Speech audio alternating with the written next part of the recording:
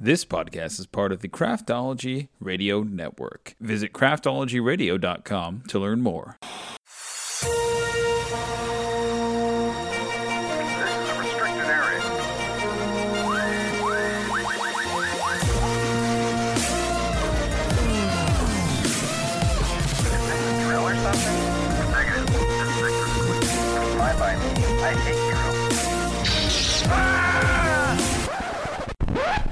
Crazy mother.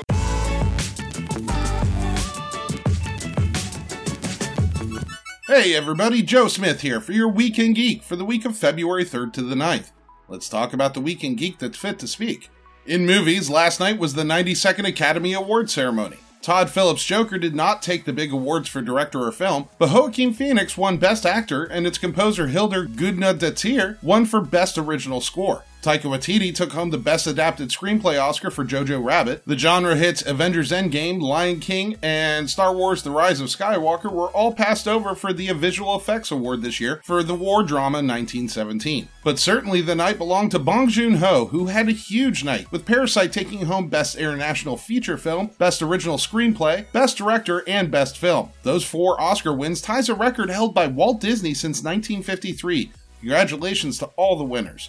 Meanwhile, the nominations for the 40th annual Razzies were announced, the awards show for bad movies. Unsurprisingly, Cats led the pack with 9 nominations, with Worst Picture, 2 Worst Support Actress nominations, Worst Supporting Actor for James Corden, Worst Screenplay, and Worst Director for Tom Hooper. The Razzies also added a new category this year, the Worst Reckless Disregard for Human Life and Public Property. Check out the list of quote-unquote winners in the description links below. Birds of Prey and the Emancipation of One Harley Quinn released this weekend as the #1 film in the domestic box office numbers, with generally positive reviews from critics. However, the R-rated film only grossed $33.2 million in the United States, well below Warner Bros.' $44 million domestic goal, and the second lowest DC movie opening of all time. Variety is reporting that director Sam Raimi is in talks to direct Doctor Strange in the Multiverse of Madness. Raimi would be replacing Scott Derrickson, who we mentioned a few weeks back had left the project due to creative differences, but is remaining on as an executive producer. Raimi would be a major get for Marvel, and is best known for directing the first Spider-Man movie trilogy, the Evil Dead trilogy, and early comic book film Darkman. If closed, this would be Raimi's first directing role since 2013's Wizard of Oz prequel, as his latest work has been producing relaunches of famous horror franchises. Variety also noted that Rachel McAdams would not be returning to the Doctor Strange sequel, and The Hollywood Reporter noted that Michael Waldron has been added to the writing staff.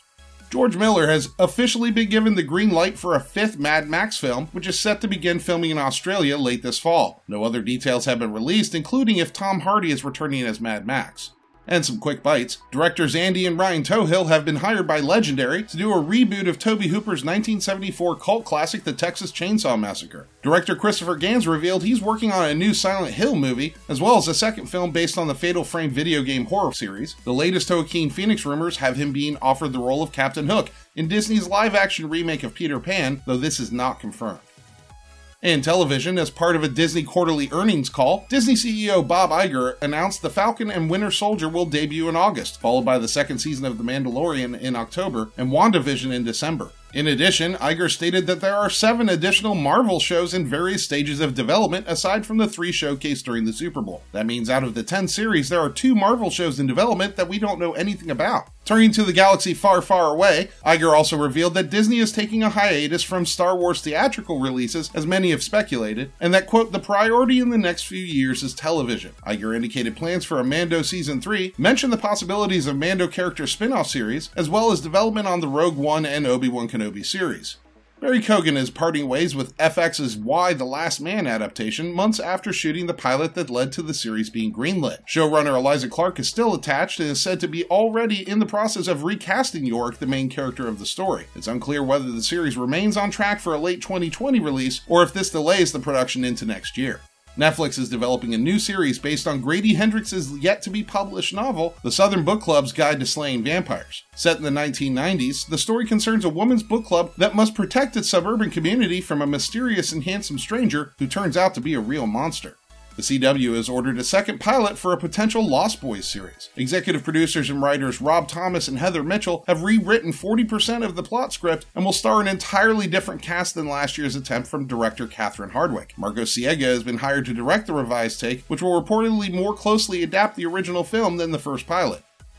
And some more quick bites. Fiona Dourif has been cast as Rat Woman in the latest adaptation of The Stand. Abigail Shapiro has joined the second season of Doom Patrol as Dorothy Spinner. Carmel Lanyadoo has been cast in The Witcher's second season as Violet. Benjamin Bratt has joined DMZ as Parco Delgado. Altered Carbon's second season lands on Netflix February 27th, while Castlevania's third season will hit on March 5th. And in other news, Netflix has finally added the ability to turn off autoplay trailers while browsing, a major source of complaint among its users for years. In order to turn off autoplay, you'll need to log into Netflix via a web browser. Netflix has added this feature per user profile, so if you have some sadistic family member who prefers browsing with previews, they can keep the feature on while you return to browsing your lists in silent peace. And that, folks, is your Week in Geek. As always, a full listing of this week's articles is available with source links down in the podcast description, and I'll see you geeks next week. This podcast is part of the Craftology Radio Network. Listen, We Get the Craft Brews and Geek News show is way better than it ought to be. If you'd like to learn more about other shows that we have on our network, please subscribe to the Craft Brews and Geek News podcast. Visit craftologyradio.com to learn more.